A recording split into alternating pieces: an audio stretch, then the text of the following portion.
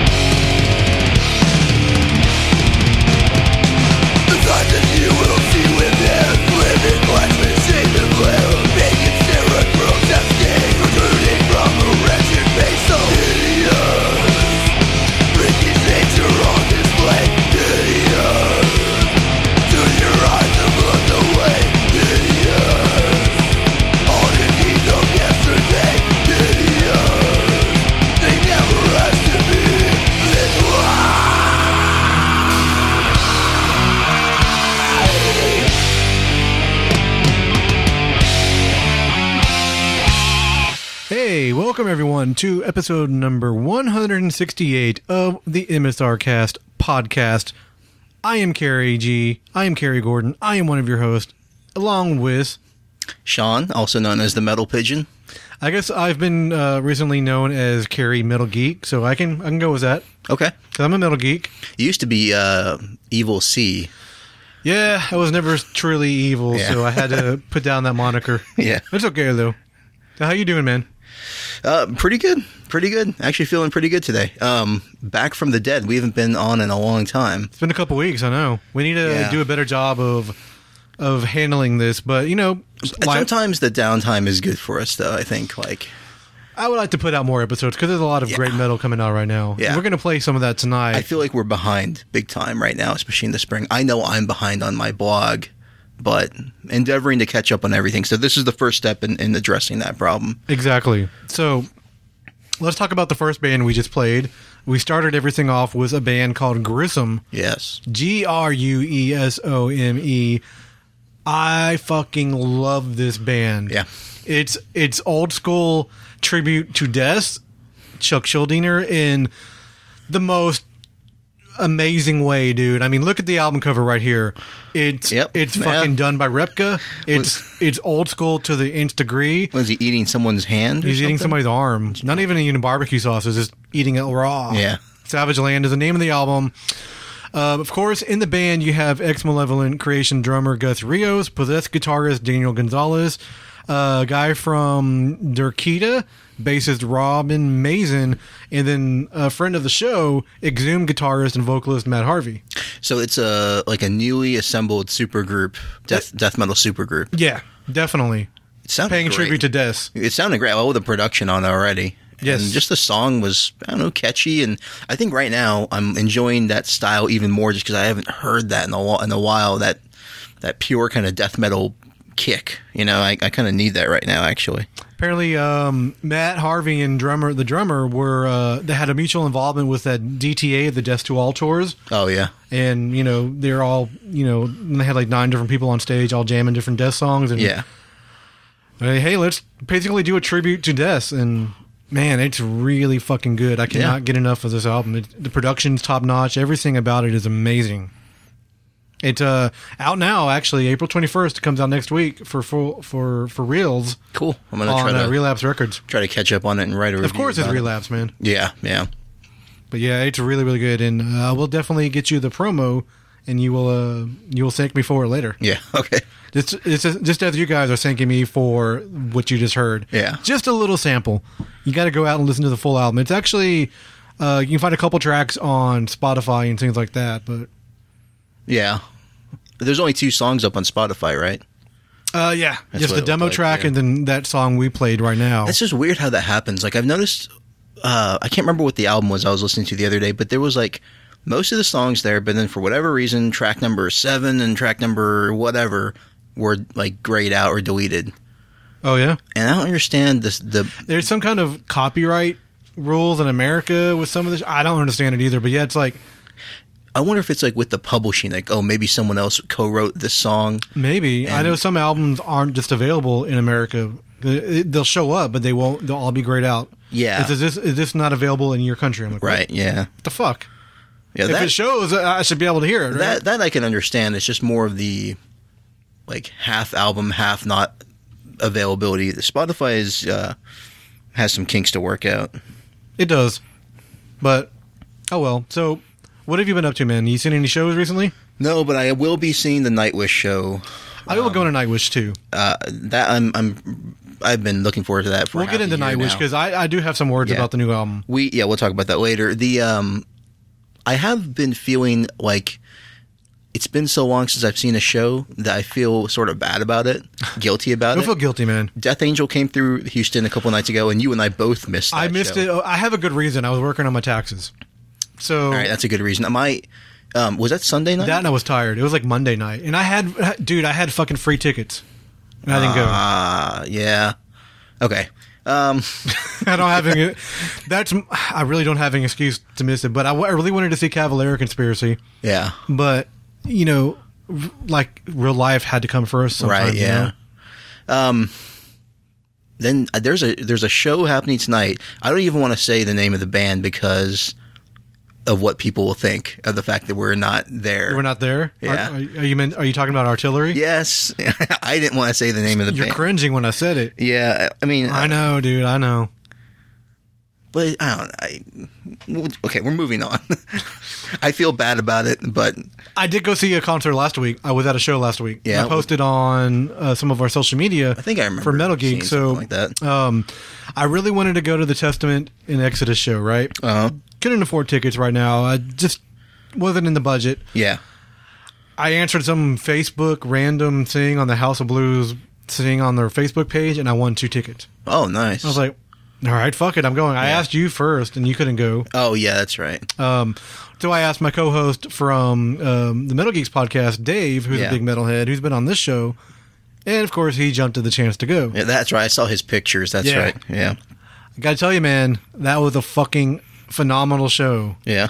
We got there right before Exodus was going to play, and when they came out, I've seen Exodus a few times with Rob Dukes, and it was okay.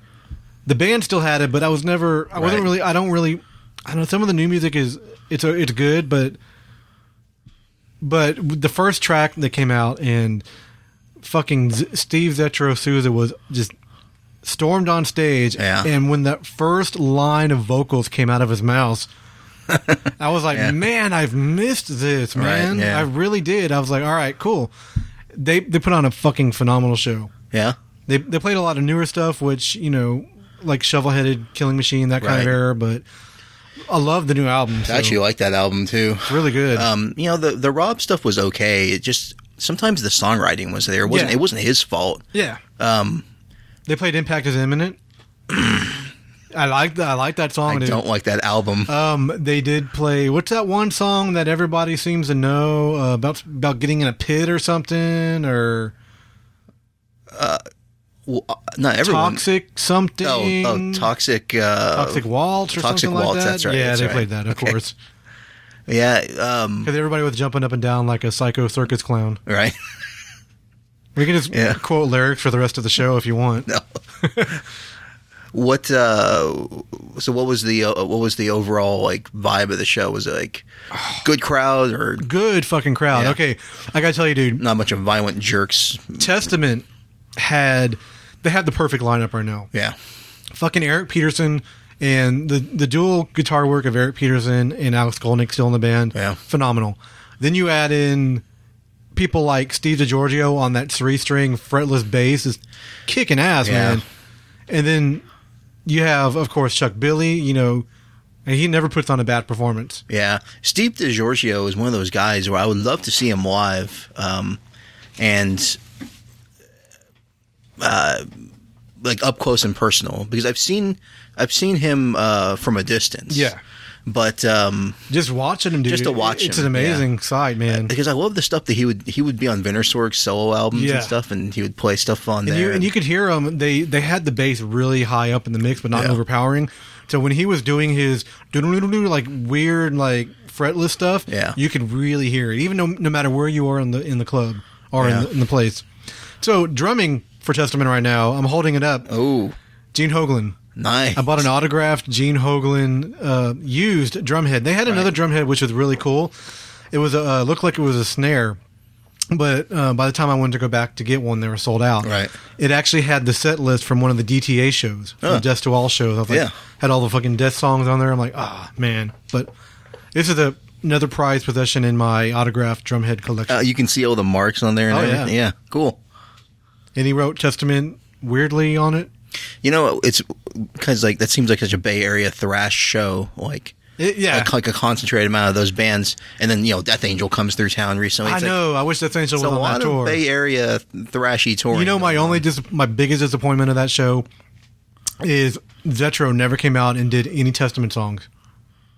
He could have come out and they could have done like a Dublin Death Patrol track at the end or something, but. No, nothing. I was like, oh, man. Could be something they're saving for, like, the tour finale or something. Maybe, but, I mean, even during Toxic Waltz or something, he could have come out and just sang backup or something. I would have been fucking happy. Yeah. I was talking to a friend of mine about were talking about Death Angel today, actually, and he was talking about how he loved the music, but when the vocals came in, it didn't seem to match the power of the music. Like he's just, and like every Bay Area thrash band he's listened to, he just cannot get into them. Like he's totally all about like the German thrash model, you know. Where Well, it's like, yeah, that's fine. where like heavy vocals Who is this match now? John. Oh, okay. Yeah, and he's just like he's a European thrash guy because he just feels like the Bay Area thrash guys, the vocals never match up to the music. They're too punk influenced, you know. They're too Well, they are sprawling definitely. and all over the place. Not much like, and I understand where he's coming from because I do enjoy the German stuff too, but with the Bay Area stuff, you know, whether it's Testament or Death Angel or even like Megadeth or whatever, it's just one of those things where it was like you grew up with hearing that, you associate it with thrash. Yes. It's sort of, yeah, it is sort of wild and loose and kind of spaghetti like, you know, with the vocals, and Thrash is it's just an offshoot of I grew up on thrash, man. Yeah. I grew up on Megadeth and Testament and Exodus and of course Anthrax and Yeah. you know Overkill and all the bands, all the top 20 you know Yeah. thrash bands, and you know so European thrash. I mean, name a couple bands that are Well, I mean, like the first one that comes to my Creator, Okay. you know, and then like See- you have why am I blanking on all these German names right now? Like, just like I mean, any band that Sodom, you know, for example, where like, And- the vocal intensity is just like it's up there, almost battling out with like the music. See, and here's where I'm going to differ a little bit. I've never been a fan. I mean, I like him, but I've never been a huge fan of Creator or Sodom. I do sort of feel like as I've grown up as a metal fan, I've leaned more towards German thrash, Yeah. European thrash, as opposed to because I feel myself kind of like maybe I've just heard it too much. What about Texas thrash? Texas thrash? You mean Pantera Hellstar. influenced Hellstar? Yeah, I enjoy Hellstar, but like when I think about American thrash metal, I think either East Coast or San Francisco. You know, like in my mind, even though I know it's not true. There's like Flotsam and Jetsam from Arizona. Oh, you love and, those guys. There's also bands everywhere. I don't even know where Metal Church was from. Metal Church was from like New York or something. Maybe. Or yeah. I mean, there's a lot of New York style thrash Second bands. wave thrash is where it's sort of just spread Nuclear across the Assault, country. Anthrax, Yeah. you know, Overkill, all from Yeah. the New York area. Nuclear Assault's actually putting a new album out in June, and they're doing a small tour. They're actually playing Dallas, I think, sometime in May.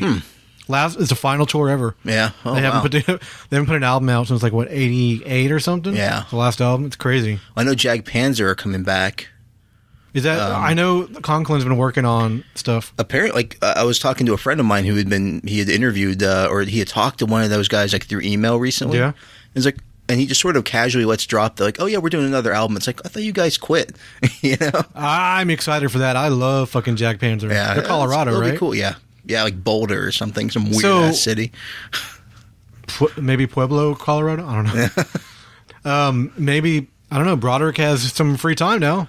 He's not in Megadeth, Yeah. Whoa. Hey, you know, with the Megadeth thing, but who is in Megadeth? though? Finally, we can stop talking about this stupid topic because I know that we've hit on it Yeah. for the past 3 episodes, like ever since they've been dragging the story out. So, first of all, it's already become known that the lineup is not actually official because Chris Adler, Lamb of God, is just going to play on the album. He's not going to do the tour. So you're basically just a studio musician for the album. So you're not a member of the band. So they haven't really settled on a drummer yet, at least for the tour. But Kiko Loriero from Angra, that's a surprise. Yeah, it's official. He's the official guitar player, which is interesting. But I mean, he, like we said before, Mustaine did the same thing with like Broderick and sort of pulled him out of. He pulled him, you know, he's a Nevermore at the time, but it was still sort of obscurity for mainstream metal. You know what's weird about it though is that like you're basically taking like for example when they got Friedman in the band, Friedman came from Cacophony with like speed metal, Yeah. and Megadeth had touches of speed metal in there.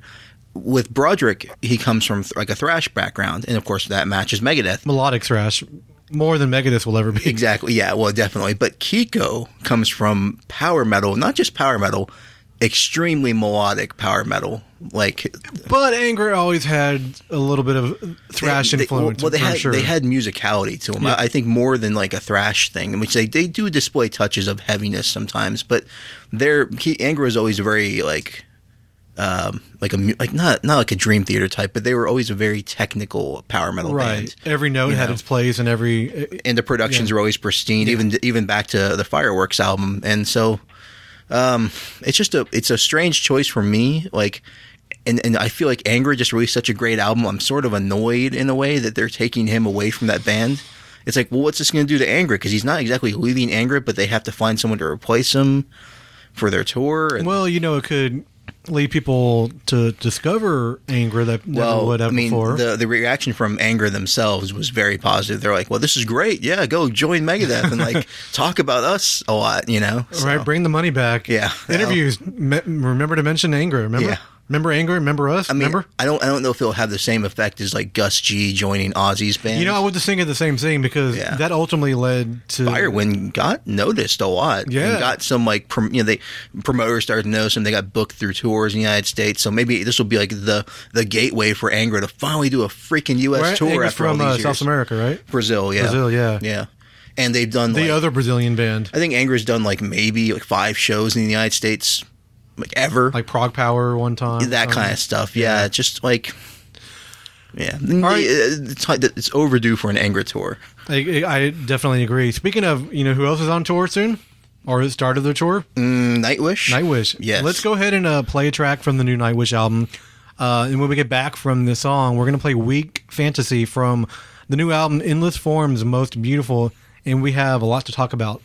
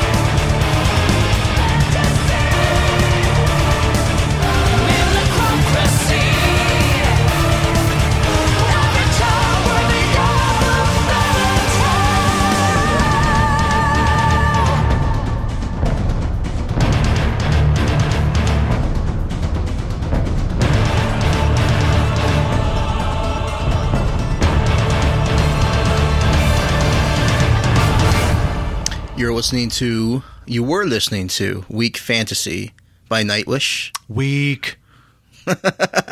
No, I'm joking. Okay, good. I mean, I know you like the album. I do. Okay, so I've never really been a big Nightwish fan. Mm-hmm. It's never really been the music. It's sort of been the vocals. Right. I was not a fan of the first vocalist was okay, but that Annette Olsen or whatever, I was not a fan.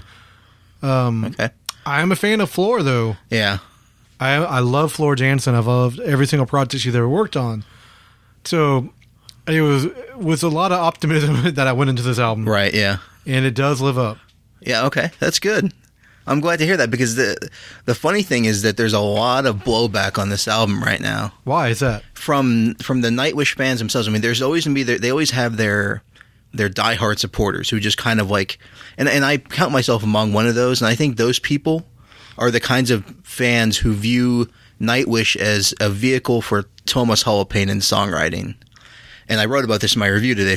I talk about the album at length in the review if you want to, metalpigeon.com, if you want to read the entire thing. But basically, like, there are still fans who they're not going to get over the fact that Tarja Turunen is not in the band anymore. But I always felt that when she was in the band, Get over it. Well, How long ago was that? They wrote great albums, right? And Holopainen is a fantastic, masterful songwriter. But the thing is, the songs were always overpowered by her vocals, and they were always having to build around her vocals because she was such a big presence. Yeah. When Ozone came in the band, they purposely went away from that sound, I think for two reasons. One, because they didn't want to compare the new singer with Tarja. And then two, they wanted a pop vocalist. I thought it was Tarja. See, you said pop vocalist right away. When the last time I saw Nightwish is when Paradise Lost opened up for him, right? Yeah, 2007, yeah. Was it that long ago? Yeah. Okay, and we left about 3 songs into it, and my wife looked at me and she said, "You know who they are now? They're the Hannah Montana of metal." Right. And I totally agreed. I'm like, oh yeah. See, I was always a fan of them with Tarja, but when she left the band, I became a bigger fan of them because when they brought in Annette Olsen and they brought her in for her poppy voice, her kind of neutral melodic voice. What they were able to do was increase all the musical elements of the band tenfold in every direction. Like they expanded the role of orchestras. They brought in a live orchestra for the first time. They started using choirs. They had the guitarist do more stuff than just riff. The bassist became a prominent member musically of the group. I mean, everything musically just exploded. The songwriting got better. The music became more interesting. And then when they released the next album with Ozone, Imaginarium, to me, that's just their masterpiece. Like, it's their flawless album. And a lot of people would disagree with me on that, but I say that because, like, musically, that album is so varied and so incredible. But just aren't they musically. releasing a movie based on that? They already did a couple years ago. But it's going to be released here in America soon. I think so. I know that it's released in Europe on Blu-ray already. So okay. Anyway, so this new album, like post Ozone, like when she leaves, they bring in Floor Jansen, and she has the ability to do operatic vocals, like soprano style vocals. She does. Like she has that ability. She hasn't used it that often, but she has been known to. It's definitely not utilized on this album that much. And that's where a lot of people are getting annoyed because I don't know. Because the argument is from hardcore Nightwish fans, and some of them have even posted on my article about why they feel this way. They finally have a vocalist back in the band who can do operatic vocals. Why not write songs that use operatic vocals? And the thing is, what they're missing, and what I tried to emphasize, is that you're missing the point about Nightwish. It's never been about the vocalist. From day one, it was never about the vocalist. That's why Tarja is not in the band anymore. So let me ask you this question. She felt it was about the vocalist. Who was this album made for? Is it made for the Nightwish fan, or is it made for me? It's made who's not really into the band that much. I'll tell you the honest truth. It's made for one guy, and I say this knowing it sounds it is for me. Pompous, but it's made for Tuomas Holopainen. Yeah. He is. Didn't he just do an album last year about Scrooge McDuck? Yes. Yeah, he did. So there you go. And take that as you will. And he didn't care what anyone thought about it. And that's actually really good. It was great. And the thing about Tuomas Holopainen is that people say he's an egotist, and he is. He knows he's good. And he doesn't give a shit what anyone thinks. And so he, a couple years ago, started reading books by Richard Dawkins, Charles Darwin, got really into the idea of. He used to wear a cross in interviews. I would see him in interviews wearing a cross, doesn't wear that anymore. I think he underwent like a, like people do, personal changes in their belief system. And so this is what's been in his mind for the past couple of years. And so he was going to do an album based on this. And he wants the lyrics to be upfront and personal. Like, he wants the lyrics to be discernible on this album. So he has Floor Jansen in the band, but you're going to sing in your rock voice. You're going to sing in your pop voice. I want the lyrics to be heard on this album. That's why I think he's thinking internally. Mm-hmm.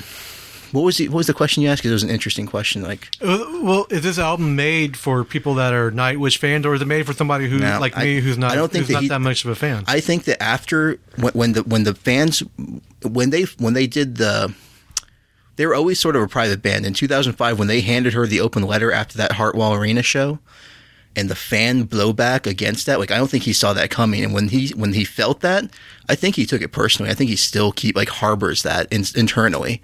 And the reaction for him is, I don't give a fuck about you guys anymore. Like I'll play shows and we'll do all that kind of stuff. We'll show you behind the scenes stuff. We're going to carefully control it, but I don't care what you think about my music. I'm going to do everything I want to do. And he's been justified, because the Annette Ozone era was just as successful as the Tari Eterne. In fact, more so in terms of record sales. So, how do you think this era is already doing? The Floor Jansen era? The chart positions for the album are outrageous. Like, they're all up there. Tour selling out already. The tour sold out. I mean, the thing about Holopainen is he knows that he's good enough to sell albums. And gosh darn it, people like him. And he's know that he's good enough to sell tickets. And so basically what he hears as critics of his band, when you see what he says in interviews, it's nothing like offensive or outrageous. And he's a keyboard player too. Well, he is the keyboard player. I know, but it's weird because he's like the leader of the band, but he's not like up in front and center like most. Yeah, but when you see them live, he is right up. It's him and then the vocalist, and everyone else sort of is there. Yeah, but you will notice him live. He puts himself right up there. Keyboardists are normally in the back, right? Right. His keyboards are right up front. And our keyboardists are sort of like, I hear keyboards. Setup. Where is he? Yeah. Like, you kind of, like, people who go to Nightwish shows, they know that he's a big deal. Like Enslaved, their keyboardist does all the clean vocals. Well, Nightwish is one of the strangest bands in rock and metal, because it's one of those bands where, kind of like ELO, where like the keyboardist was like the main, like one of the main draws. People go to Nightwish shows, I think, they're interested in seeing the vocalist, but more, I think, equally in number, they're interested in him. He is kind of the focal point of the band, and he definitely made himself so during the Ozone era. So basically, like, wrapping this all up, he wants. I mean, whatever happens, don't be surprised if the next Nightwish album comes out with Floor Jansen and it is in like a symphonic tone, and she is doing. I really was vocals. Expecting more of an Epica feel to the album, and it's not. No, because for him, his concept comes first, his songwriting ideas come first, and everything else has to work around that. Right. So, like, I was watching an interview with him yesterday where he was saying, like, where the person asked Floor Jansen, who was sitting right there, he was saying, why the lack of symphonic vocals or operatic vocals, And Holopainen basically said, like, we didn't need them. That's it. And that's how he is in interviews. He's just like, if you ask about, like, why is the band poppier, he's just like, well, you gotta. That's a pop song. And then you gotta look at a couple of her last bands too, because like Revamp didn't really have any of that kind of stuff. No, they're kind of a rock. After Forever had a little bit of it. Yeah, but like, she can do it. Like, when she sings old songs live, she'll bring it out in I would imagine fits. So. Yeah. Like, we're gonna see her live in a couple of weeks, and I know you'll hear some of it because they're touring with Delane and Sabaton. Yeah, I hope Sabaton brings the big tank drum set. Oh, I don't think they will. No. I hope so. I mean, they're playing not that big a stage. Big enough, but yeah. So, I mean, I think that fans who are upset about the new album, like, you're missing the point of the band, and I think maybe it's time to realize that maybe the band's not for you. If what you're interested in is the vocalist, you're entirely missing the point of Nightwish. What you should be interested in is the songwriting, and that stems from one guy. The vocalist doesn't matter. I will tell you, this is the first Nightwish album that I've listened to more than once. Oh, wow. This is the first Nightwish album I've listened to probably about 8 times already. You know what's interesting is that it's also the most old school sounding Nightwish album in like a decade. Really?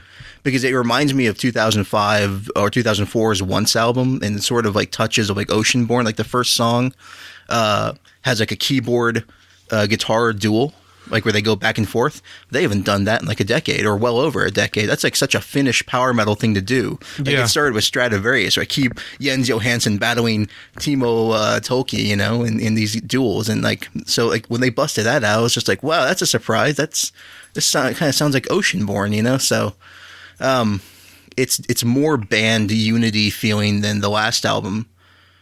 But, you know. I'll end it with saying, give me another Arion album with Flora Jansen singing on it. I'm happy. Yeah. She's good. She does a great job on the album. I don't think that the last song works though. The 24-minute song, yeah. It doesn't work. Like, No.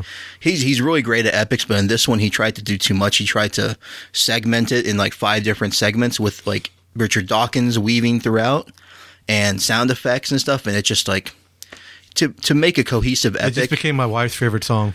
Really? I don't know. I don't think she's heard it. Okay, well, but like his past epics are great, but the reason why they're great is because he keeps a motif throughout, Yeah. like, and he keeps like melodies and micro hooks throughout.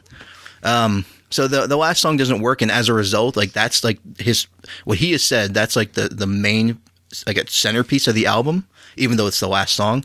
But as a result of it being the main centerpiece of the album, in my eyes, it doesn't work, or to my ears, it doesn't work. I think the album doesn't work as a result. Like it's a good album up until that song. So let's talk about the next band. Yeah. This was a big surprise for me. I had never heard about this band. I knew that Van Williams from Nevermore was working on something new, but I had no idea. Maurice Eggenschleier, exactly. Our friend who was on a couple of episodes ago, Yeah. sort of turned me on to these guys. Like, hey, have you heard these guys yet? And I was like, no, I haven't. I fucking love Ghost Ship Octavia. So Sounding great. for those not in the know, it's Van Williams from Nevermore. Heckland used to be in God Forbid as a guitar player, and a vocalist I've never heard of before. But once that first line came out of that dude's mouth, and I'm like, it sounds like fucking Apollo from Firewind, I was hooked. Yeah. So how would you describe this band? It's a more proggier, progressive Nevermore. Yeah, I think that was the best description you could have come up with. And it's really cool. The album has a lot of different guest guitar players on it. Like, you can listen to it and you go, I can hear that guy. I can hear Jeff Loomis playing on that track. Right, yeah. So Jeff Loomis is on here. Per Nelson from Scar Symmetry. Rusty Cooley from Outworld, who's actually a Houstonian. Chris Caffrey from Savatage. And Matthias Eklund from Freak Kitchen. Yeah. Who, I adore. Right, yeah. You not so much, but Yeah.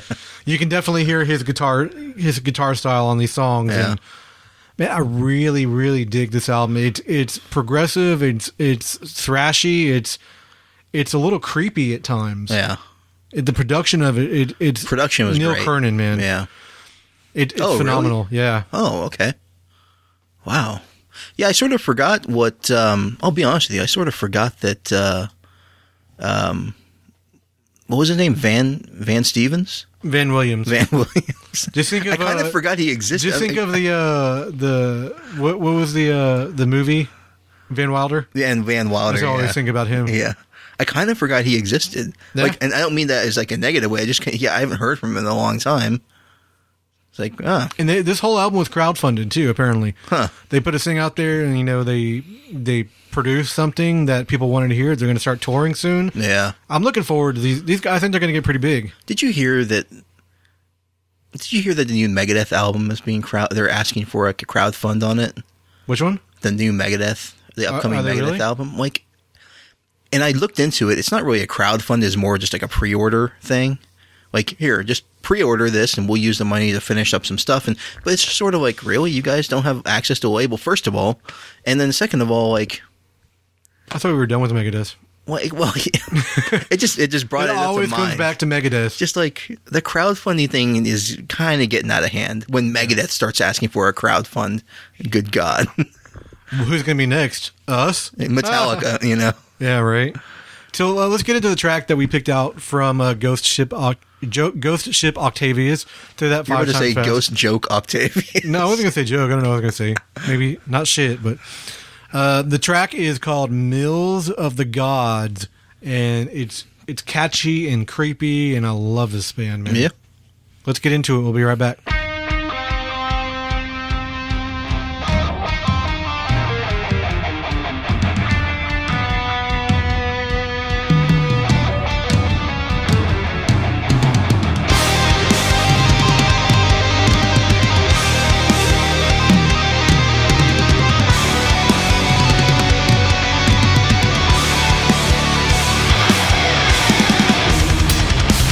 Knock of chance.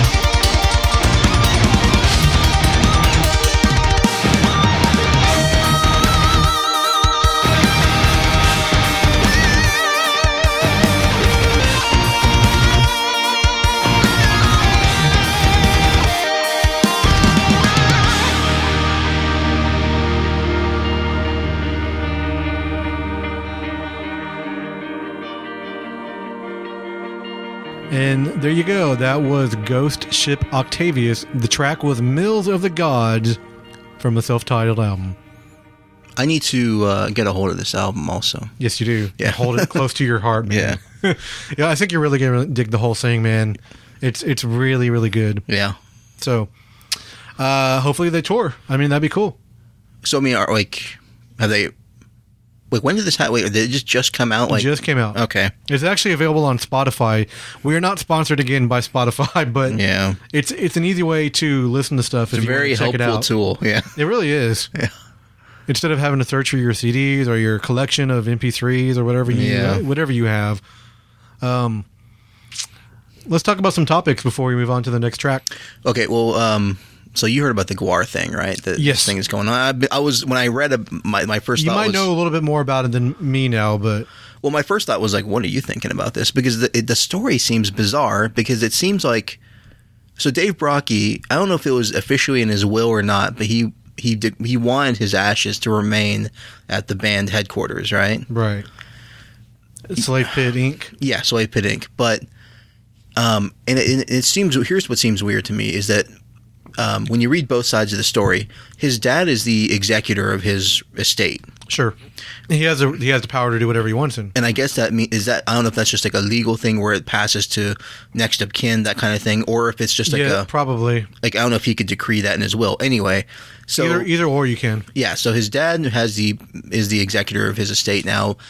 And he's suing the band for $1 million. But who has power of attorney in this whole situation? That I don't know. I mean, this is not turning into a legal podcast either. But yeah, I mean, the thing that surprised me was that his dad didn't attend either of the memorial services, so that kind of indicates there's not the best of relationships there. Probably, yeah. It's probably a strain. Now he's just coming out when there's money involved. Yeah, it just makes me feel like I don't know the guy. Right. Anything. I'm not affiliated anyway with any person. The way it plays out, it makes me feel like it's a money thing, because the band seems utterly shocked by it. They're like, no, we want to keep the ashes here. Like he apparently went to the headquarters of the dad, and demanded the ashes, and they gave him a portion of the ashes. Now I'm not sure who's right and who's wrong in this, but because he wanted to like spread them somewhere, and but they're just like, no, we're adhering to his wishes, to his express like written wishes, that kind of thing. And they said that all the royalties had already been paid. Like everyone got paid like up front for the last tour and like for the album and whatever. And so that there's no money owed, that kind of thing. He's claiming there's like $1 million in damages and stuff like that. So I don't know. It just seems like a unfortunate story to pop up around Gwar. Ever since like the funeral, they've been having like a kind of positive momentum with the tour and with new vocalists, and everyone seems to be embracing it, and they're getting some attention from like mainstream media as a result. And it's kind of a weird way of them getting attention. Yeah, but the first mention I heard about this whole situation was on a mainstream like NBC News website. I'm like, what the fuck? Yeah, it was on NBC News, yeah, and like Nerdist was talking about it and stuff like that. It's just like, these are non-metal places talking about Gwar. It's weird, So it's just like this is the wrong type of attention, though. I'm a huge Gwar fan, so yeah. And I went to the tour last year. The tribute show they did for Brockie, for Odorous. They were surprisingly really emotional. Yeah, no, it was really good. Yeah, I mean, I cried like a little slave baby. Yeah, yeah. I like the reason that Brockie had stated for wanting his ashes to be there, so he could keep an eye on the organization. Right. That's pretty good. Yeah, I don't know. There's a lot of legal shit going on there. Somebody's trying to get some money, and some people don't know what the fuck's going on. Like, what? Yeah. I don't know. So you have this open question that you pulled up.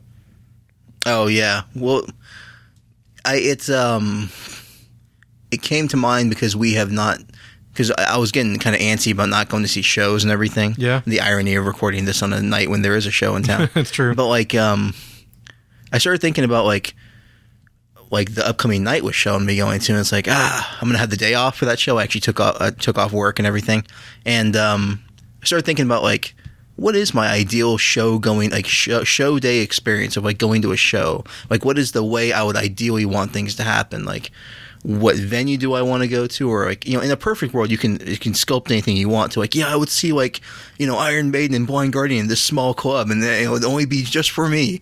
But those are unrealistic fantasies. But like, ideally, within the bounds of realism, I can make that happen for you. right? Within the bounds of realism, like, what is my perfect show going experience from like when would I want the bands to start? Like, as far as time, when would I want them to finish? How many support bands do I want? And like, when should the show end? And like, where is the venue in relation to things like Taco trucks, like taco trucks and post-show food, that kind of thing. I go see shows a lot, and you do too, at this place called the Scout Bar. Yep. And what's great about the Scout Bar now, and it wasn't before, is that like now they start having like food trucks around the venue, like after shows. Like, the food trucks just kind of know to go there now, which is great because like you get out of the show and you've had like beers or whatever, you're kind of tired and whatever, and you see like this food truck there. It's kind of like a great way to cap off the night. And I started thinking about like how great it is to go to shows at this club in Houston called Fitzgerald's, because like, even though I'm not a fan of the club that much because the parking situation sucks. There's a great taco place about 2 blocks away. Yeah, you just walk down there, and tacos a go-go. Yeah, you just like, see, when we went to go see Oceans of Slumber a few weeks ago, it's exactly what we did. We went to the show, went and got some tacos beforehand. Right. Perfect night. Went to the metal show. Yeah. Even though I'm not a fan of Fitz. I mean, for me, it's like the perfect Fitzgerald's experience is you get there early enough to get that good parking spot, in the freaking the small, dirty parking lot they have. But you have enough time, like, to go get some beers at the bar across the street beforehand or whatever, or down the road. And like, I want like what my ideal show going experience is like, there's a place where I can like quote unquote pregame before, like, have some bar, like, beers and stuff like that. Not in the venue because they don't let you in the venue until a certain time. And I'm talking about like a major national band. It's like when we went to go see shows at this club called the Meridian. Yeah. It was in the middle of a kind of warehouse area in Houston, in like the crummy part of downtown Houston, where there was nothing around there. It was just shady modeling studios and like nothing, just abandoned warehouses and stuff. And so you would go there, you would wait outside the venue. You're like cold or hot or hungry or tired or whatever. You just want to get in there so you can go and pay for some beer or something. But in an ideal situation, there would be a place where you can like chill out before you went to the venue, like a bar, like right there, and then like a restaurant you can go to afterwards. Like the ideal show going. So what's yours? So Warehouse Live, right, right here, not far from where you're talking about. There's a bar across the street. There's a bar next door. Right. So is that ideal for you? It is. I mean, I actually the last time I went to a concert there, I did go to the bar beforehand. It was unbelievably packed. Yeah. See, that's kind of the problem sometimes. It's like it would be great to go see a show. But Neil's Bar is if you're from Houston, you've never been to Neil's Bar. Right. Neil's Bar is the coolest fucking bar around. It's a geek place. It's a geek grotto basically. It's a full service bar. But they have, the couch. Is that over there now? Yeah, it's walking distance from Warehouse Live, dude. So when did this happen? Opened sometime in the last 2 years. Huh. You never been there?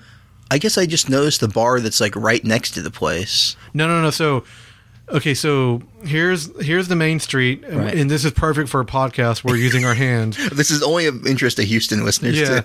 If you're not from Houston, you might want to tune out for a second. But it's so you have the club over here, and the street that comes right across next to where that Pizza Hut is. Yeah. It's at the end of the street, right where the freeway meets. Okay, well that might be a perfect situation for the Nightwish show. And yes, I would agree. So don't we have a show coming up there? Yeah. So in a couple of weeks, so we get there like relatively early, park, go to the bar. Have some drinks, chill out, kind of mellow out. It's cool on the patio of the bar in the front. They usually have this guy that cooks up fucking phenomenal like tacos and stuff. Oh, nice. But Neil's Bar is a geek place. There's a whole wall of comic books in there. Right. They have an NES was like Super Smash Brothers or Super Nintendo with Smash Brothers on there. Nice. They have a MAME arcade game. Huh. They don't show sports. They show like Star Wars and Star Trek and The Hobbit and stuff on the screens. It's a really cool place, man. Huh. It's a geek bar. Wow. Because geek is chic. Okay. Right? So you can be metalhead and be geeky too. The ideal thing is that when you get out of a show, in Houston, the joke was there was this one guy who would show up all the time. He worked at a pizza place. And after the pizza place would close down, they made too many pizzas or something, he would make them. Well, that guy's still around. I see him in the House of Blues all the time. Right. He's that guy with the pizzas, the $5 pizzas that after you get out of a show, if you're drunk enough and sweaty enough and tired enough, you'll be like, yeah, pizza. And you get this crappy pizza. It's already kind of cold. It's only $5 though. But it's $5 and your friends just kind of sit around like hunched over like barbarians on the sidewalk eating through this box of pizza. And that was like the only, like, if you're lucky if that guy showed up. It's gotten better though. Like now that I'm knowing about this. Like, well, food trucks and all that kind of stuff. And I don't know if food trucks are as big in Houston as they probably are in some other cities, but it's getting big in Houston. It's they're showing up everywhere. So right. Before you used to be like, oh, what do I go to after a show? Want to go to Denny's? Yeah. You want to go to like House of Pies or something? That's all you could really do. But here's the thing. Like think about the ideal experience. The ideal experience is that wow, I get there, I park. And it's in the afternoon, like the line's kind of forming there. And I'm like, yeah, whatever. I'm going to go to a bar and get some drinks. And by the time the show hits and you're inside the venue, you're already drinking a lot. So you have alcohol swirling around your system. So you don't want to get like out of the show and have to get into your car and do that stupid thing. So the ideal situation is that you can hang out somewhere after the show that's not a bar, like someplace where you can get some food in your system. I got a quick story water for you. down, yeah.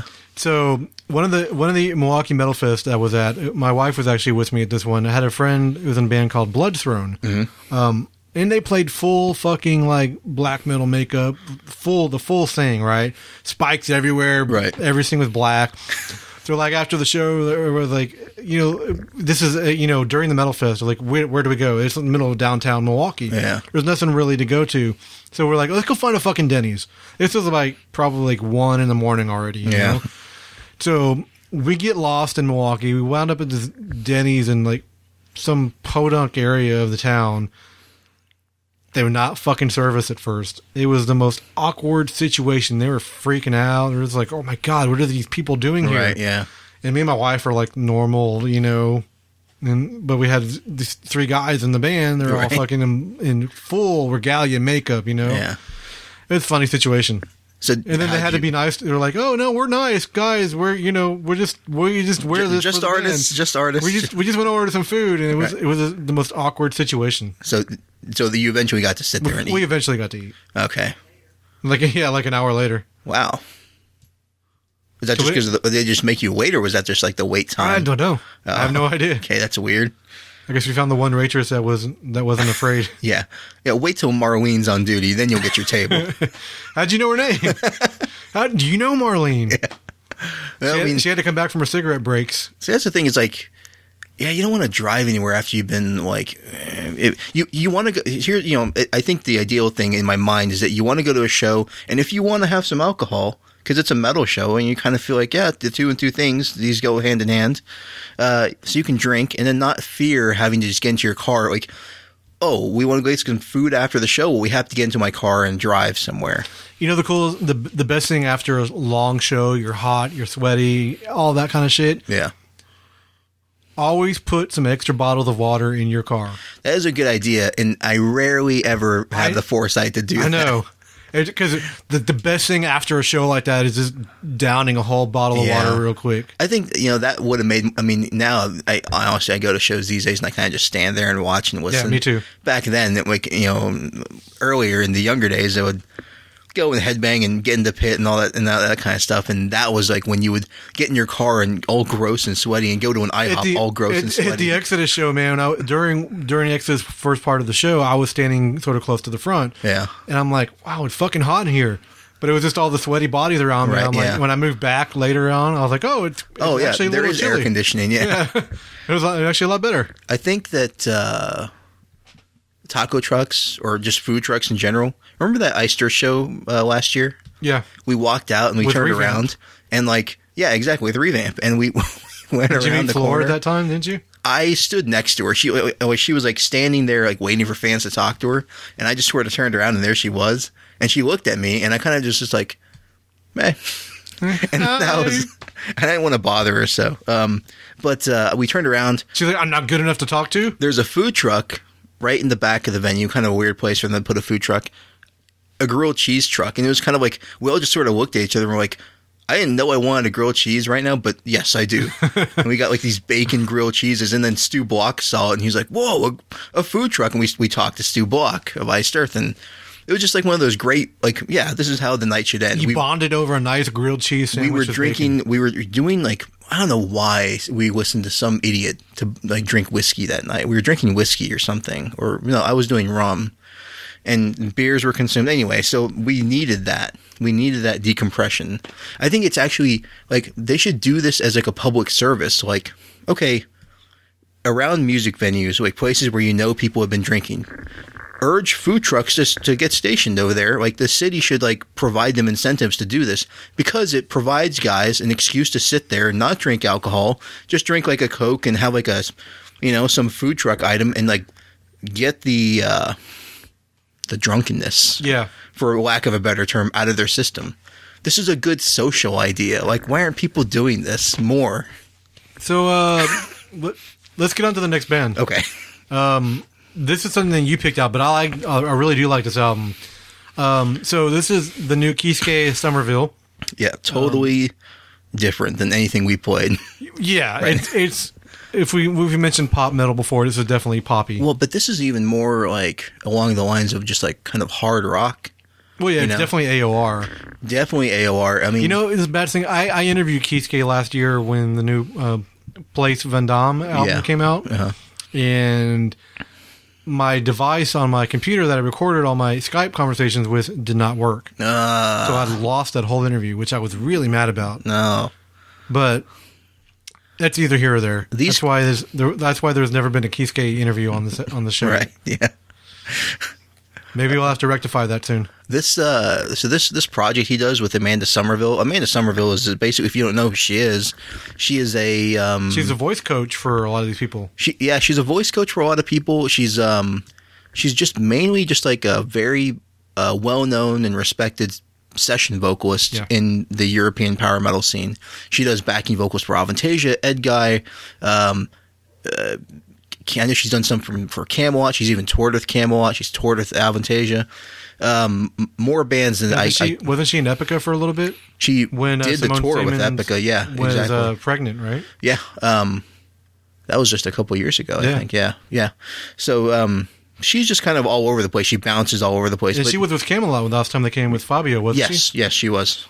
So she is kind of just all over the place. But this is like, she does solo stuff, but this is like another project she does with AFM Records, who she's kind of heavily affiliated with. In fact, she does a lot of stuff for AFM Records. AFM Records I don't know if this is AFM or Frontiers. This might be Frontiers. It would make sense if it was Frontiers. I'm not sure. We'll get back on that. But the thing about Frontiers, and I know the thing about this actual project, is that they just hire a songwriter to do it, a metal songwriter. Yeah. Sometimes it's it could be any number of guys, just European power metal guitarists. You know their names, who just kind of circle around. Some of them are drafted by Frontiers Records to write songs for an album. This album was mostly written by the name's leaving me right now. I wanted to say Stradivarius guy. He used to be in Stradivarius. Timo Tolkki. Yeah, Timo. Okay, well, the what was the dang project with Yorn? Like Yorn and Russell Allen. Yeah. Like, they don't write those songs in those albums. No. Those are on Frontiers Records. They just have another guy come in and write them. And they just come in and sing the tracks. Right, exactly. And in fact, the last Yorn and Allen album was written by Timo Tolkki. Yeah. So, these are weird albums. I mean, you're sort of like just hearing two really good vocalists duet on these songs written by someone else. So there's not really like a personal connection to these songs. And you think like, well, Michael Keisuke is such a renowned, like picky, like artistic guy. You think it would be like a weird fit for him, but somehow he just seems to like doing stuff like this, and it actually ends up working really well. Like, the album is it's very poppy, but it's poppy in sort of that throwback like way of you're reminding you of like music that you just like don't get enough of these days. You know, So it's just not made enough. On this album, you have Magnus Carlsen, and Matt Sinner. So it's basically Primal Magnus Fear. Carlsen. Yes, thank you. You basically have Primal Fear playing the album. Who did the songwriting on this? Was it Magnus Carlsen? All songs written and composed by Matt Sinner and Magnus Carlsen, except where noted. One song was written by Somerville and Sander Gomund. That's her husband, I think. Yeah. Makes sense. Yeah. So I mean, it's like Primal Fear with Michael Kiske and Amanda Somerville. Yeah, but it's not Primal Fear. It's just a part of Primal Fear. Yeah, it's just a... Take the poppiest Primal Fear song that you can think of, and that's what you got. Okay, so Kiske Somerville is not a band. It's just a project. It's just like they don't go on tour. They just release an album. They do maybe a music video, and that's it. And why should you listen to this album? Well, it's actually just a really fun album to listen to. You know what my problem about the song is? What's that? When they start doing the vocals together during the chorus, Kiske is really low in the mix. Oh, yeah, I'll agree with you there. Yeah, I'm like, when the first time I heard it, I'm like, okay, they not turn him up a little bit, guys. Yeah, she's more, I mean, I guess the formula tends to be he's more of a verse guy, she's more of a chorus person. Yeah, but they have them singing the chorus together on this track. Yeah, they do. And he's really low there. You're just like, Yeah, right. I wonder if that's on purpose. I don't know. To emphasize the kind of pop. She does have a good voice for pop. Yeah. Hers is, she's not a middle of the road singer, but she's got a powerful voice, but it's not like distinctive in any way. She's just a really good singer, I guess, is the best way to put it, So let's get into the track. It's called Walk on Water. It's from the 2015 version of City of Heroes, which is their second project together. Yeah. This is better than the first one. I think so too. It's just a fun album. Brace yourself. It is extremely poppy. You might get mad. Sander Gomund was from After Forever, X After Forever. Yeah. I guess everybody from that band is X now. Yeah. Because they're not around anymore. But here you go. Here is a track from Kiske Somerville.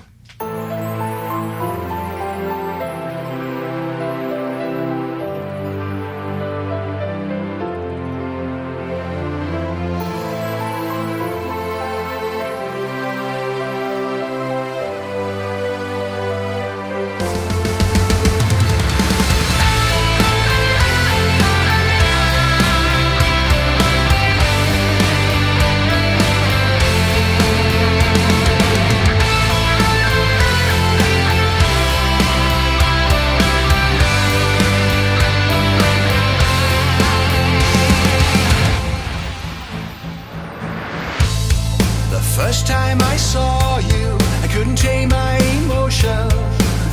I couldn't sleep at night. Caught between hot and cold, I hate to sleep alone. And the north wind cried. I try to control my feelings. I know it from the first minute I'm caught in the game. My heart was beating like a drum, or was it in vain? Over the mountains and the seas, I walk on water, I'm drying all your tears. Over the mountains and the seas, I'm calling out your name, I'm taking all your fears away. My eyes are wide open as I saw you leaving, and my world was falling apart. You left me bleeding, I'm standing beside you, but I'm not sure what I'm gonna do. When I was trying to forget you, I couldn't go on, but now the tables have turned. I am ready to break these chains, don't let it slip away. Over the mountains and the seas, I walk on water, I'm drying all your tears.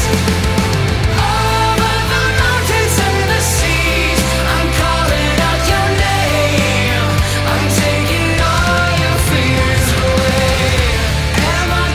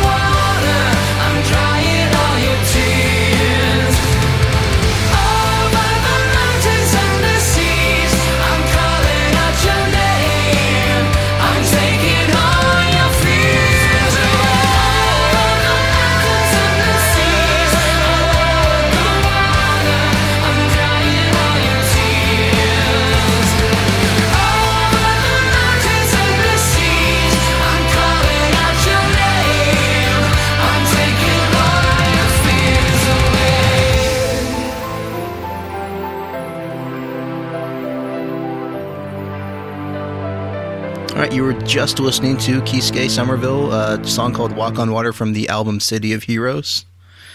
Indeed, we were. So what do you think? Poppy as hell, Yeah. but catchy. I like it. It's just catchy. It's catchy A&R hard rock stuff. And Yeah. it's just, and one of those things where it's like, if you're a Michael Kisuke fan, any project with Michael Kisuke, you're going to at least listen to it once just because it's Kisuke's voice. And it's, During the break, we actually watched the video. Yeah, and for that song, yeah. The video was sort of, Well, it could be a lot better. you know, the thing about metal videos is that just the budget's not there. So you do the best you can with what you have. Right. And most of that time, that means just one location. One location, yeah. And you just try to make it look like it's professionally filmed, which it did. It looked nice. They used a lot of really shallow lens depth, so you Right. can see like it's out of focus here, but they like go into a rack focus a lot Yeah. on this video. So Yeah, I mean, all that those little things, like I notice in a lot of videos, Yeah. like these days. And the thing is, and people think it looks really expensive and fancy, but it's not. no, it's just cheap. It's cheap effects to make it look expensive, basically. Sure. And they have a female drummer. Her name is Veronica Lukasova. Yeah, that was a surprise.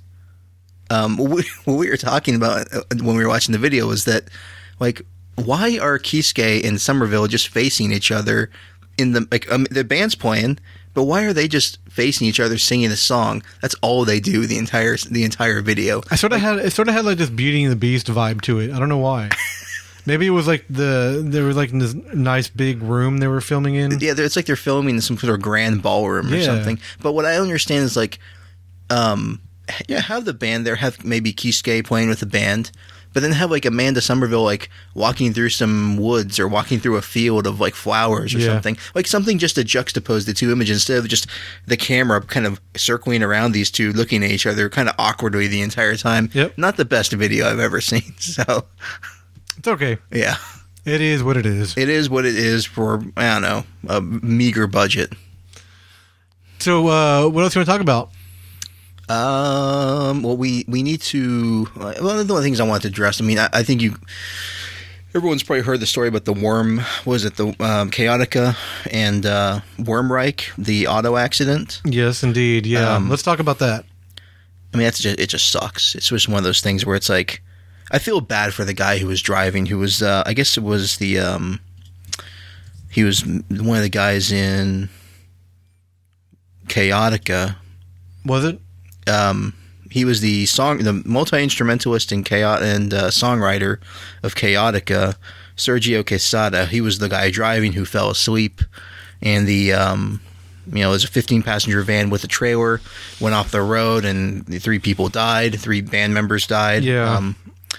It's just a tragedy. It's just one of those things where it's like, it could have been avoided if, If they had stopped. Guys, be careful out there. If you're in a band and you're tired, you've been driving for thousands and thousands of miles on this tour, you're just ready to get home, be careful, because what happened, I think he did fall asleep at the wheel, didn't he? Yeah, exactly. And one of the things that, like, the tragedy is, it's already been talked about, and it just sucks.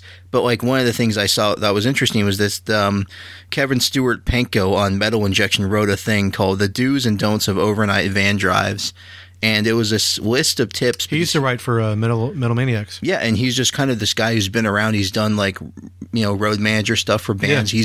He's driven himself and stuff, and so he was like posting up some tips, and there was stuff I never thought about, like keeping yourself awake by like spritzing water on your wrist and on really? your face. Like yeah, it seems like it could work. Like I could see how that would annoy. I've been on long car trips, and you do get tired. Well, my personal experience is that just driving on Interstate 10 in Texas from Houston to San Antonio at night, the road hypnotizes you. Try doing I-10 from Houston to L.A. Oh, when I was a kid, we used to make that trip all the Did time, you? and my dad would stop quite frequently, like on the side of the road. He would get out of we would be in a Ford Aerostar. It'd be like we would try to make the trip in 2 days.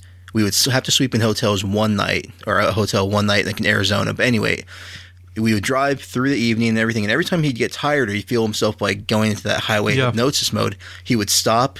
He would get out of the van. He'd be like, "Hey, come on and walk around," or whatever. So he'd walk around the desert, literally the desert. There's like a cactus right over there, and Just kind of like he would just like kind of do some stuff, like some exercises, stretch out a little bit, just like whatever it was, and then he would like sit there, go back in the van, sit there, and like kind of fall asleep for a couple minutes, and we would just sit there, reading our magazines or whatever. And then when he woke up, he would feel good enough to go on for like a couple more hours.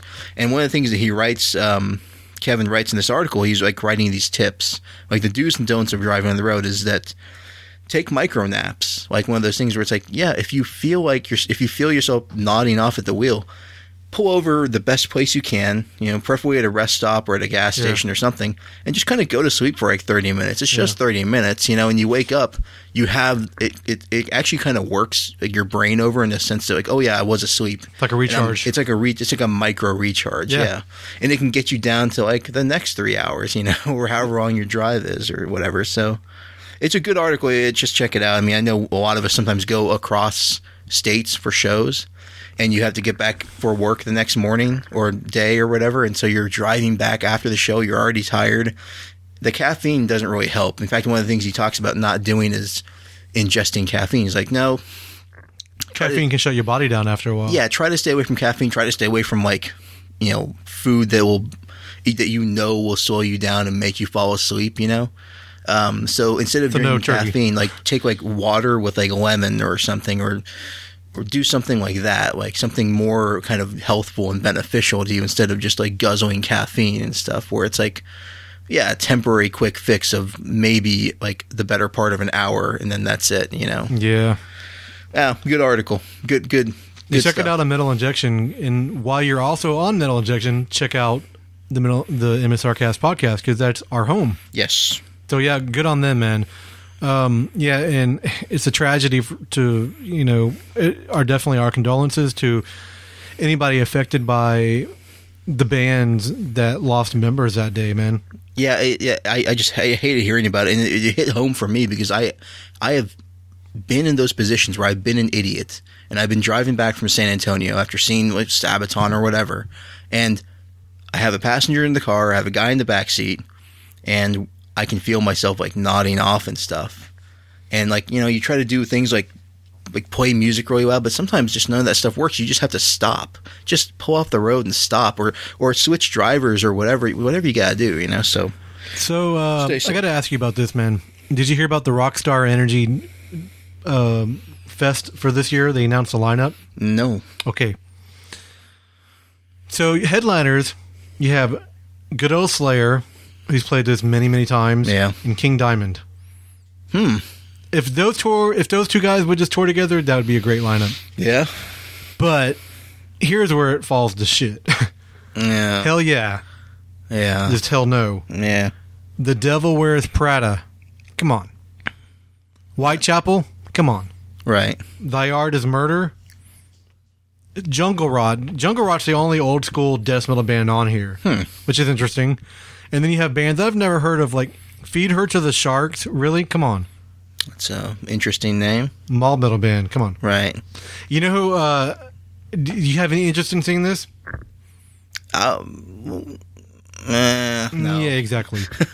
I saw King Diamond last year, right? Right. Yeah. I'm good. Yeah. You know who announced the tour today as well? Danzig is touring with Pennywise.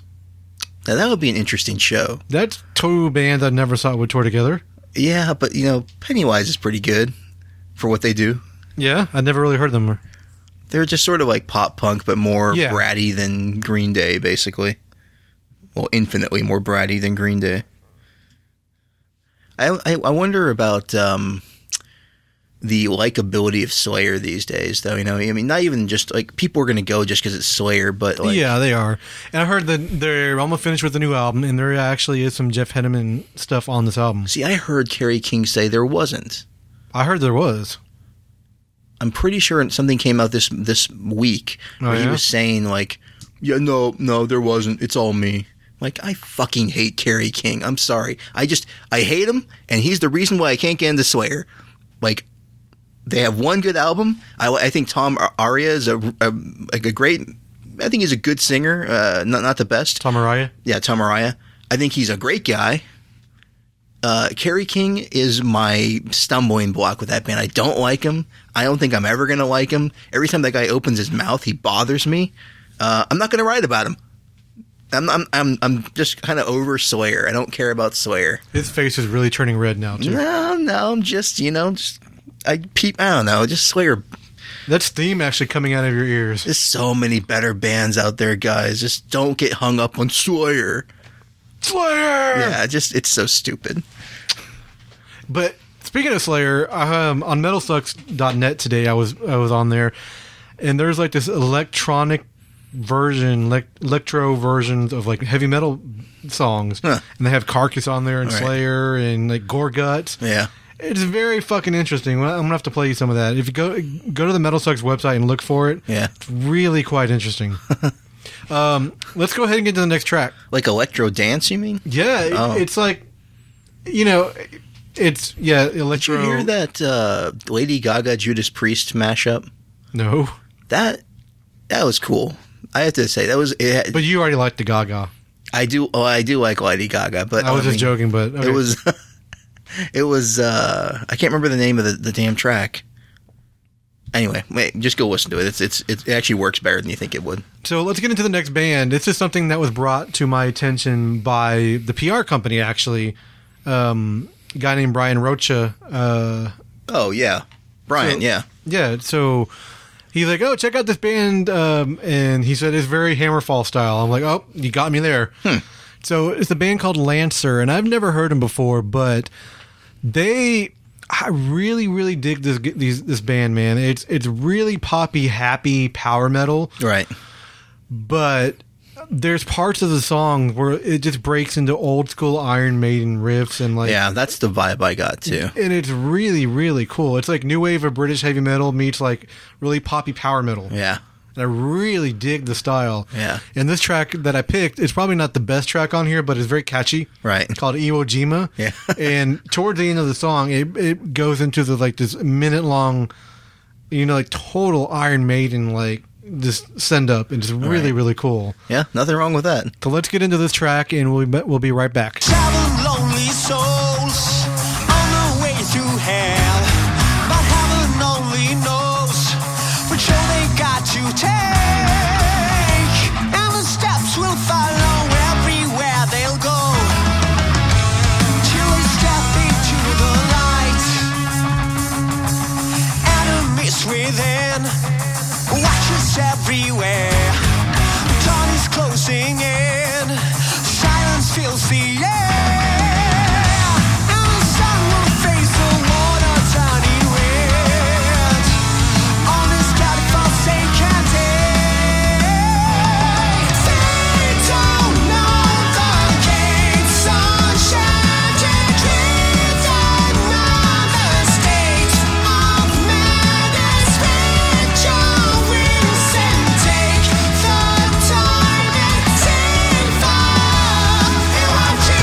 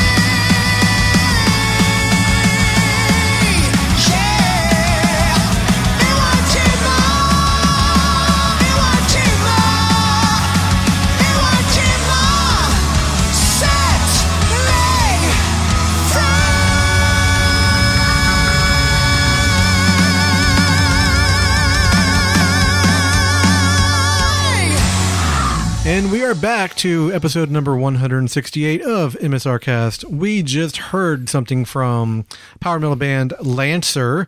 What'd you think, man? Very Iron Maiden-ish. Oh, yeah. Yeah. These guys definitely wear their influences on their sleeve. There's no bones about it. Well, there's that little part in that song that reminded me of like the tail end of Fear of the Dark. Yeah. Like the kind of solo section of Fear of the Dark. There's a bass solo on that song. Come on. Yeah.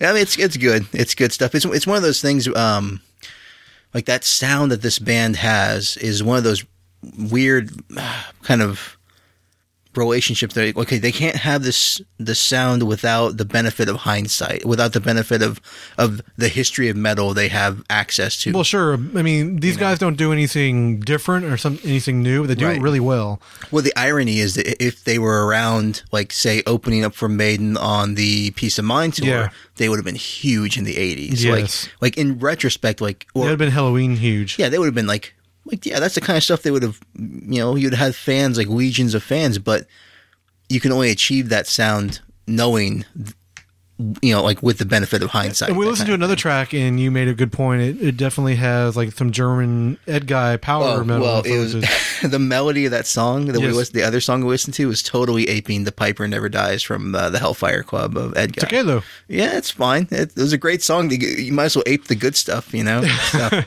You don't want to ape the bad shit. Yeah. Remember that song that really sucked? Let's copy that one. Yeah. No, it doesn't work that way. But yeah, I mean, like I said, they don't do anything really different, but I really enjoy this album. I think if you sit down with it and really digest it, I think you will enjoy it too. There was a band called Striker that released an album 2 years ago that I was really into. It was just throwback metal like that. They kind of reminded me of sort of like touches of Maiden with sort of scorpions and stuff, and just this is nothing really revolutionary, but it just sounded good at the time, And if you want to hear what these guys sound like for real, go to Spotify. Yeah. Again, not sponsored by Spotify. Yes. But we need to be. We should. So do you have any other topics you wanted to discuss on this lovely episode? I see you have something written on there about Marilyn Manson being... I haven't heard about this story, so this is news to me. So Manson gets beaten up at a Canadian Denny's? That's as much as I know. Now, what's the point of hitting Marilyn Manson? He's just gonna...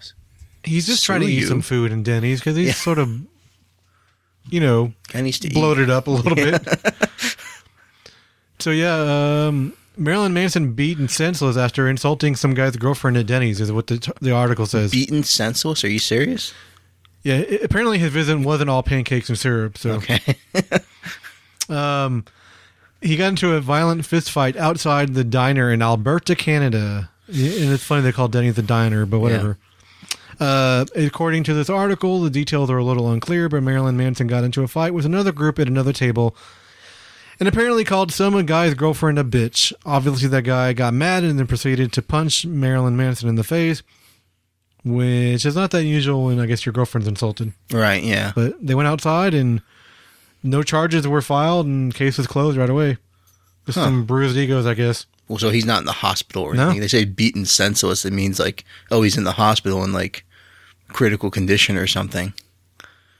I mean, he chose to do this, insult someone in Canada where, the whole thing about like people being polite in Canada, that's true to a certain extent. The other side of the coin is that they're maniacs up there. You don't make fun of somebody's girlfriend. You saw Tusk, right? Yeah. There's some maniacs up in Canada, apparently. These idiots are up there like shooting each other with hockey pucks and stuff. Don't go up there and start a fight with one of them. So we were talking about before the break, we were talking about I guess what I call it, sort of techno covers of metal bands. Yeah. But if you go to metalsucks.net, from today, actually, from article today, since covers of metal classics sound like the score for the best horror movie John Carpenter never made. I don't know about that. But there's some interesting versions of songs on here. Yeah. We should I'll probably in the show with like a little bit of outro of something. Yeah, yeah. But I mean, you got everything. You can actually download it for free. The whole album's available for free. So what do you got on here? You got like, it's starting to play automatically. I don't want that. And it won't stop playing. It's that evil. I think that you know, it would have been more successful if they had tried to go make it into like an electro pop type, like a dance type thing, because the synth stuff just sounds sort of dark wavy and like. Yeah, but sometimes I don't really like original, but stuff like this, which is cool. Yeah. I mean, you got stuff on here like, you know, Slayer, and they do a Death cover. They do Crystal Mountain, and The Slayer one was the worst one. By the way. Carcass, Genital Grinder. Says I the think. guy who was just really angry ranting about Slayer a couple minutes ago. What about there's a band on here. They did a cover of "You Suffer" from Napalm Death. Yeah, They're called Hydraulic Anus. Make sure those guys get that credit. That's right. They need to become fucking huge. Stupid name. I'm hoping it's just one guy, and they needed and he just submitted his work to the project, and they're like, "Well, what's your band name?" He's like, "Oh no, just write my name." They're like, "No, we need a band name, Hydraulic Anus. How about that?" Yep. So I mean, you got on here like My Dying Bride, and you know, Dark Throne, and The Dark Throne Gorguts. one actually sounded the best. There's a couple of them here that sound very, you know, 8-bit wave stuff, you know, but I don't know, it's cool. Yeah. Download it for free and get out of it what you will. Yep. So I think that about rounds up this episode. We have one more track to play before we go. Yes. So let's let everybody know where they can find us. First of all, you can go to metalinjection.net, search for MSRcast. We're under the podcast section. We've been there for over 10 years now, man. 10 years. 10 years I've been doing this shit. Yeah. I felt like Murtaugh from... When will be the official anniversary? I'd have to double check I think it was around now. It was around the beginning of summer. Really? Oh, so yeah. Okay. We should do something. We should probably do. We should probably get my. You know, it'd be cool. We should probably figure out when the anniversary is first. I'm going to find out the anniversary date, and we should try to get the original co-host back on for an episode. Yeah. He would have stuff to say. Yeah. He always has stuff to We're say. coming to get you, Cryptos. Yeah. But yeah, metalinjection.net. You can find us at metalgeeks.net, where we release all our brand new episodes as well there. You can find us on iTunes. You can find us 3 ways on iTunes. You can find us under Metal Injection. You can find us under MSRcast, and you can find us on the Metal Geeks RSS feed. Right. You can find us on the Twitter and the Facebook and the Instagrams, all at MSRcast. And you can find me at The Metal Pigeon on Twitter, Facebook, and Instagram. There's probably people listening to this who like listen to the podcast all the time, who hear us do this all the time. Yeah. They're like, yeah, I know where you We know where the fuck you are. But like, you know, throw us a message or two, like every now and then, you know? Our email, msrcast@gmail.com. It doesn't really get easier than that. Yeah. So send us a message, like exactly what you said. If you have any feedback, if you want to have a request, if you want anything to interact with us, we would like that very, very much. Yes. We actually still have something to give away that nobody has claimed yet. We have an autographed Black Crown Initiate album and poster to give away. Oh, okay. So, like we said last time, tweet us on the Twitter. Yes. Tell us, you know, just tell us that you want to win it at this point. Say, hey, I want that free CD. Yeah. And we will send it to you. Yeah. We're that cool. Get that free CD. Yeah, man. I want that free shit. And we'll send it to you, the first person. Yeah. MSRcast on the Twitter. Yeah, you'll be your reward for listening to the episode early. That's right. First come, first serve, basically. Let's talk about the last band. Okay. I fucking love this album. Yes. Yeah. Barren Earth is the band. I've been listening to this a lot this past week. I'm a huge fan of the band, too. Yeah. Well, the last album was really good. They changed vocalists since then. Yes, they have. And I kind of was weary about that coming into this because the last guy was so good. And you know what that last Barren Earth album was? That was the sound of what I kind of wanted Opeth to be doing with their more clean vocal I approach. loved the first album, or the first main album, not the EP, but our Curse of the Red River. Yeah. Love that album. Yeah, good stuff on that album. On Lonely Tower, it's like you said, it's the first album with a new vocalist, John Aldera, and I believe he is from the Faroe Islands, just like Tyr. I read that somewhere. Oh, really? Yeah. I didn't know that. Yeah, well, that's cool. Good combination of clean, heavy, brutal vocals, but clean. Like you've heard me say on the show, I love people that can do articulate, brutal vocals. Yeah, and they have this in spades on this album. The thing that separates Barren Earth from just other bands in general is just like they're writing melodic death metal, but the songwriter, whoever is the main songwriter in the band, is just really skilled at knowing when to amp up the brutalness and when to make it melodic. And it's not, and they do it in a way where it's not like at all. When people hear stuff like that, they think, "Oh, metalcore." You're talking about metalcore. No, it's just really good melodic death metal with clean vocal elements, but it's not just saved for the chorus. Like sometimes it'll just, well, kind of like Ghost Brigade's last album, really fantastic Ghost Brigade album last year. It just kind of like pops out of nowhere, like clean vocal parts, and they're not really meant to be like hooks or choruses. They're just kind of there, and they're just meant to be different accents to a song. And it's intelligent songwriting is what I'm trying to say. You know, I totally agree with that. So the album is called On Lonely Towers. This is not the first track that I picked out. I picked out a different track. Okay, yeah, we were talking about Frozen Processions, right? Which really catchy. That's the thing about this band. No matter how, it's like amorphous in bands like that ilk. Little folksy, a little progressive, death metal. My favorite song on the album is the longest track. It's like 11 minutes long. It's like track number 5. Oh yeah. And we can't play that. It's too long. But but this is the song we're gonna play is just as good. I mean, you know, there's not a bad song on the album, honestly.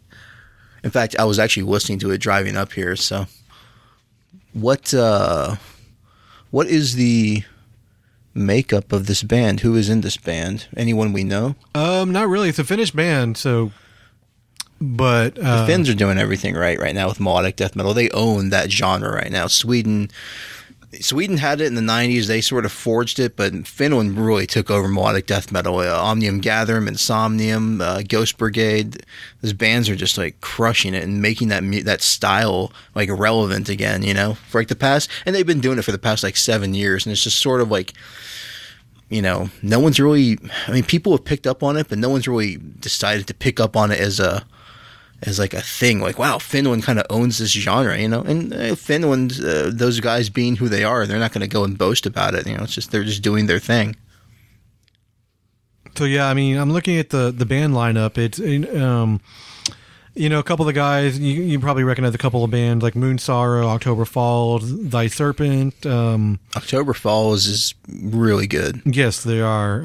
One of the guys. Who is in October Falls? Marco Tarvonen, the drummer. Oh, okay. So, the vocalist, his name is John Adara. He's in a band called Clouds, as well as Hanford, who are a Faroese metal band, which I've never heard yet. I have to check them out now, though. Yeah, apart from Tyr, that's the only thing I know about the Faroe Islands. Yeah, pretty much. That, and apparently there's like a really big jazz scene out there or something. But. You know what the main thing about some of these bands, what I've sort of come to realize, it's like, okay, these progressive death metal bands from Finnish, like Swallow the Sun, and then like Baron Earth, things like that. They definitely have a 70s prog rock influence to them.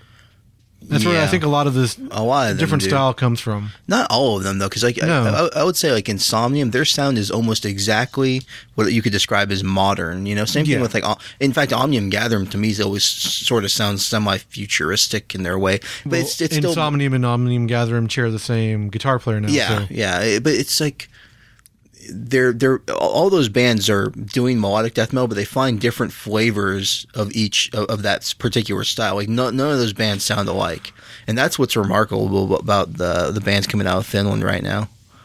It's this quiet renaissance of this genre that people associated with Gothenburg. It's like, yeah, that style is sort of not done anymore and not done well anymore, basically. It's just kind of devolved into metalcore. And if you hate metalcore, you need to look at these bands coming out of Finland. That's like... I don't consider it metalcore at all. No, it's the furthest thing from metalcore. It's actually just like spiritually metal, but it's melodic death metal. It just sounds freaking different from the Gothenburg stuff. You know? Yes, it does. Yeah, entirely different. In fact, Bellacore... Different guitar tones. And Bellacore, it's another great band. Bellacore is from New Zealand, I think, or Australia. One of the two. They're probably going to get mad if they heard this, but they also have a different, unique style of melodic death metal, and there's stuff like Suidakra in Germany. So yeah, there's all. We could do a whole episode on this. We probably should be doing it. I think we should. An episode on Melodeath. Yeah. I was thinking we should just do an episode on our favorite Finnish death metal bands. Yeah. Well, yeah. We could do that. Yeah, we but could let's do start off with one of them right now. Right. Let's start off with Baron Earth. Yes. To finish this episode, we have the track is called Howl. It's from the album On Lonely Towers, available now through Senshi Media Records. Super catchy song. Super good. You're welcome for turning you on to this. That's all we can say. Yeah. But thanks for tuning in, and as always, we have to say one thing at the very end of the show. Keep it metal. I was going to say that.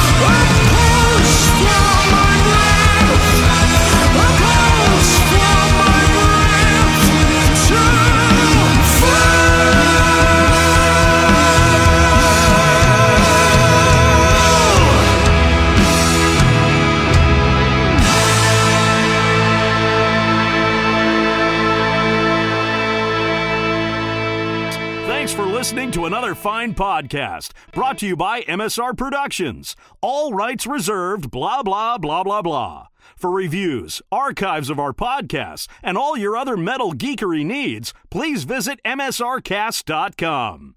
Keep it geeky. Keep it metal.